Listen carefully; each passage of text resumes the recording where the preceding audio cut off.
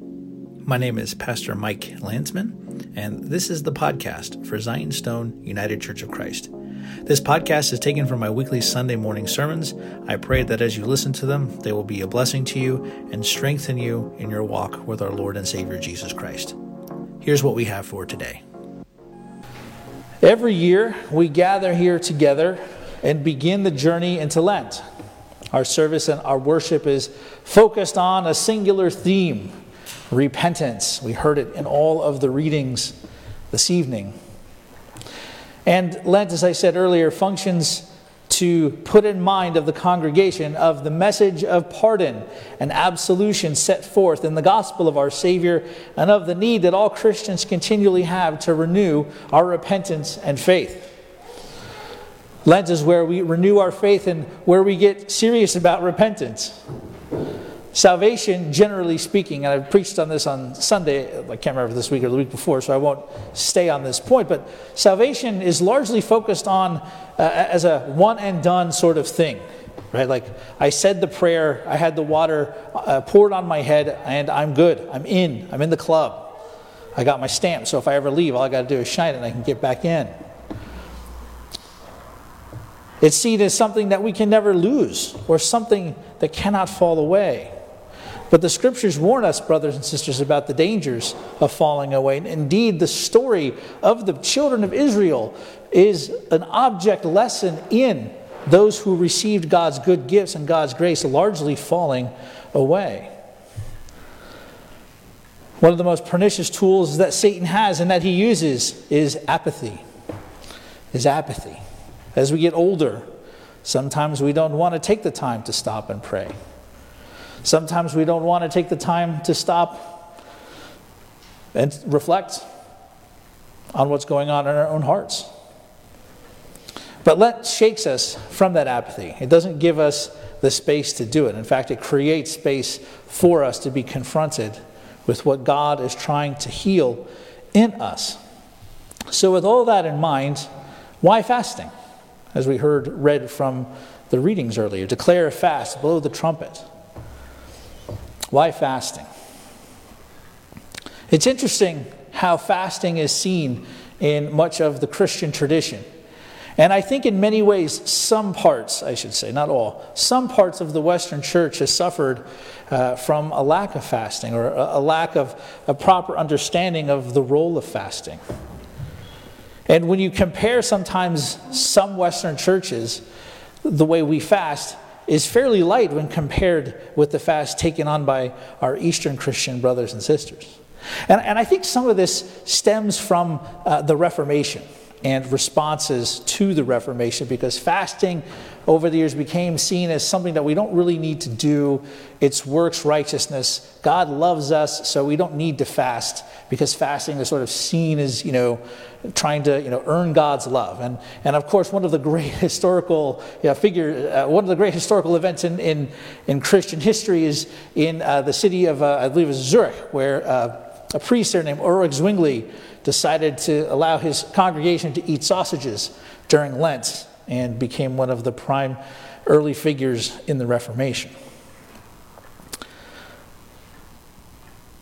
But I think that the East understands something about fasting that we, as heirs of the Reformation, often miss.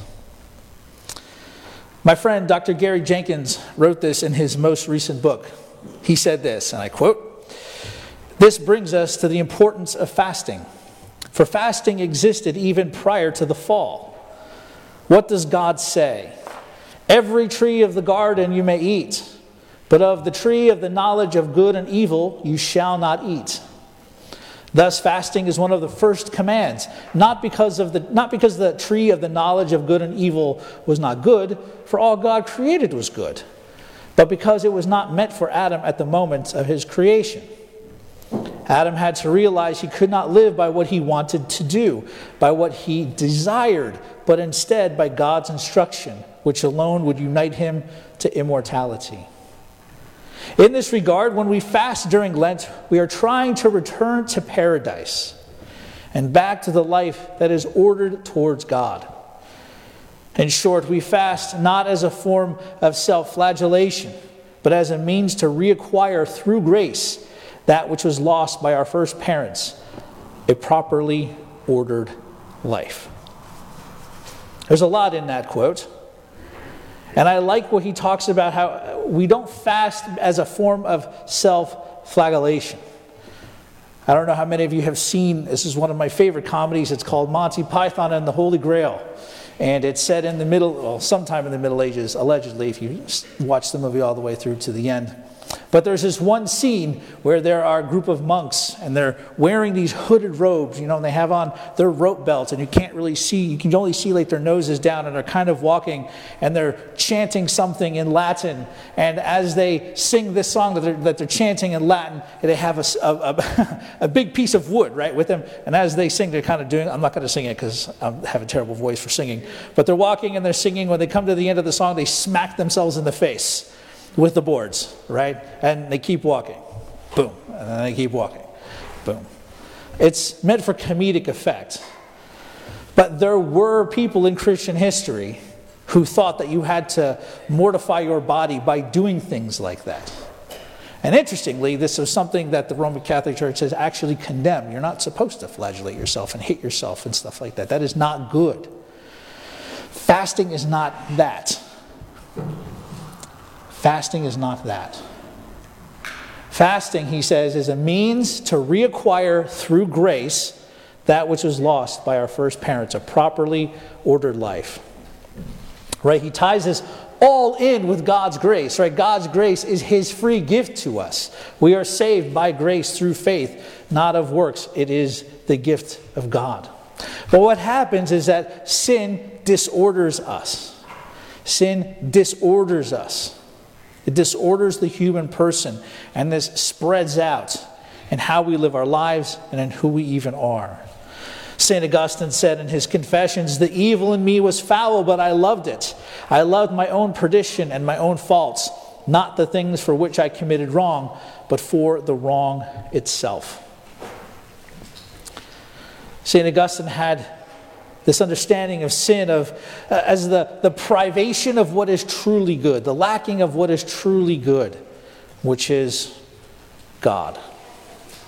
And so what sin does is it turns us inward on ourselves, on our own desires.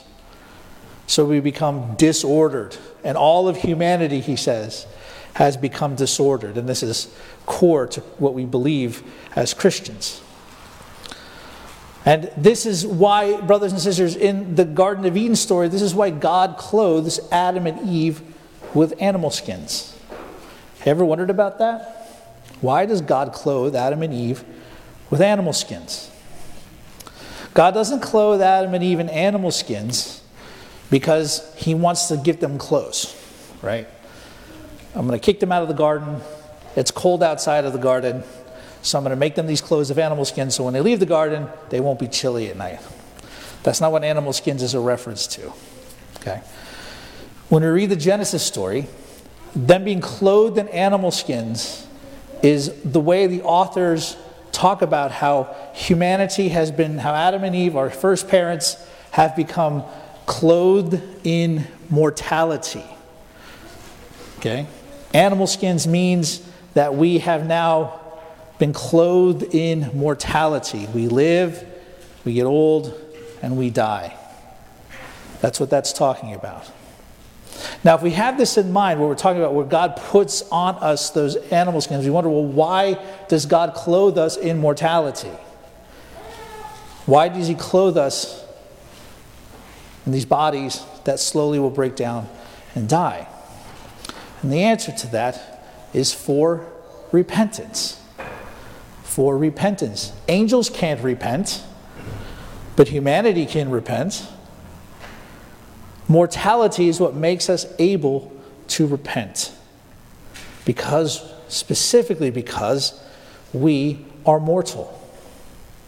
And tonight, brothers and sisters, we remember that we are mortal. We're going to line up, and in a few minutes, I'm going to put my thumb in some ashes, and I'm going to mark your forehead in the sign of the cross, and I'm going to remind you, you are dust, and to dust you shall return. But what we have to remember, brothers and sisters, is just as Adam and Eve clothed us in mortality, so our Lord and Savior Jesus Christ, He clothes us with what? With immortality. As St. Paul says in Galatians, those who have been baptized into Christ have what? He says, have put on Christ. We have this language of being clothed with Jesus Christ. Right? Those garments of skin, our mortality is covered over by Christ. And so St. Paul will take this thread through, and he'll say things like, he'll talk about how mortality will give way to immortality. He talks about that in Corinthians. And so all that to say, brothers and sisters, fasting is one of the ways in which we begin to order our life properly through God's grace. Fasting is when we purposefully deprive ourselves so we can become aligned with being able not to live by bread alone, as Jesus says, but by what? Every word that proceedeth out of the mouth of God.